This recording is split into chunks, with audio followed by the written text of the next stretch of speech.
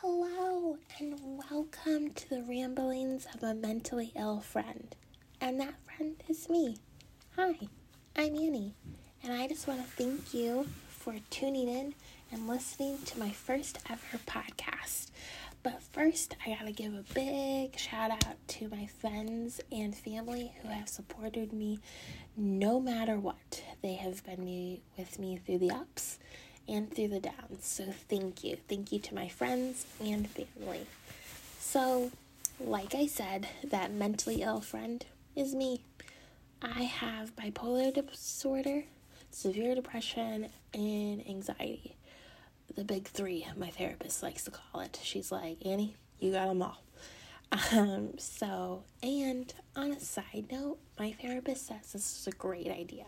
So woot woot, we got the green light on Podcast Go. And I just kind of want to put it out there that this podcast is not going to be a woe is me, feel sorry for me. No, this is going to be fun. It's going to be talking about mental illnesses, talking about dating. I'm single. Ugh. And also talking about living in the city, work, everything. Like I said in the title, it's going to be ramblings. So we're going to go all over the place because that's how my brain works. But yeah, like I said, this podcast will shed light on what it's like to have bipolar disorder. And I'm hoping my friends and family will join me on this podcast because I think this is going to be a really great idea. I've tried blogs in the past and I just really can never get into it. I journal write constantly.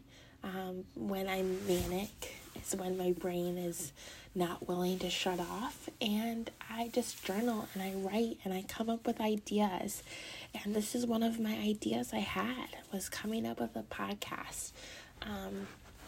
I don't know many podcasts. I do follow some, and I haven't gotten one that's like mine, like just rambling thoughts. A little bit of a backstory on why I call it the ramblings of a mentally ill friend. I never felt right, if that makes sense.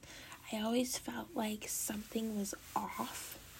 And through high school and college and my adult life, I just really never got it. I felt like I was an out of person, out of mind. I just never understood what was going on in my mind. I thought I was crazy, and I might be a little crazy, but not that crazy. And the mania and the depression that I was going through, I was just sad all the time, and I couldn't figure out what was going on. And then talking with my therapist, my psychiatrist, my doctor, they were like, yeah, you have bipolar disorder, and we're going to figure out a way to help you manage that. And I was like, okay, I got this. I felt like a sigh of relief. A weight was lifted off my shoulders that, hey, I know there's something going on. And when I found that out, I was like, woof, yes, let's figure out a way to help me manage this. And for me, managing is seeing a therapist on a regular, journal writing, coping skills, and medication. And that's not for everyone, and that's okay. You know, there's different coping mechanisms out there for everyone. And it's not just medication and therapy. There's so many. There's yoga, there's coloring, there's, holistic versions. So for me, it's working. And I'm pretty proud of myself. I would say for this year, I've been pretty stable, which is really good for me, which I like that feeling of being stable. And to give you the Oxford Dictionary about bipolar, it is a mental condition marked by alterations, periods of elations, and depression. And that is from the Oxford Dictionary. And for me, when I am manic, I have so much energy. My brain will not shut off. And then I get to periods of depression when I just want to stay in bed, stay in my little cocoon of a room and not leave. And I try so many different coping mechanisms to get me out of my depression, but it's always so hard. I kind of have a fear of my depression episodes. It's just the sadness really, it scares me a little bit. But back to a different side of this. Like I said, I am 31 and I'm living in the city. If you call Toledo a big city, it's medium size. And I am single and I am trying to navigate through that. You know, I thought 30 was a big birthday, but I think 31 felt a little bigger. You know, you added that +1 to that 30. And I had anxiety about turning 31. I don't know. I didn't have anxiety about turning 30, but I have anxiety turning 31. I don't know. I see my friends and family being successful in their relationships. And for me, I'm just trying to navigate being single. You know, I am going on all these dating apps, Tinder, Bumble, Hinge. Yeah. Have you heard of Hinge? Well, Hinge, let me tell you, is like a college application. You have to answer all these questions, and then you have to put a voiceover, and you have to put this amount of photos on it. And I'm just like, I just want a guy to date. That's all I want. I might need a matchmaker. I don't know. I need something. Like, how do I say, hey, my name's Annie. I have bipolar disorder. You might meet me next week, and I might be in a little bit of a funk. But that's okay, because that's bipolar disorder.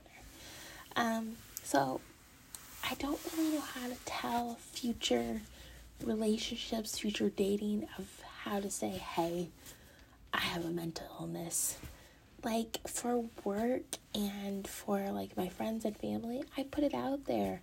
I'm like, hey, I have bipolar disorder, and that's me, and that's okay. So, dating is just, it's hard. It's really hard. And I do follow TikToks constantly about dating, and there's this funny one that says, behind every mentally ill woman is a cat following her to the bathroom. And true life, that is me. I'm 31. I have a cat. He follows me to the bathroom on the regular, and I have a mental illness. Like, that TikTok was made for me. But back to dating. Sorry, I was rambling. I love TikTok. Like I said, I probably need some matchmaking help. So if anyone has ideas or suggestions on, do I put bipolar disorder in my bio, or I just let it play out, and then maybe on the 4th, 5th date be like, hey, this is a little bit a part of me. So that is really what I want to talk about today. I kind of gave you intro into all the little segments I want to talk about. But I hope you liked it. I hope you liked listening, and please leave a comment and let me know what you would like to hear or want me to talk about, because that's what I'm here for. I'm hoping to get a good following, and yeah, so thank you so much for taking the time out of your day, or maybe you're driving and listening to my podcast. So again, thank you from me, Annie, your mentally ill friend. So thanks. Bye, you guys.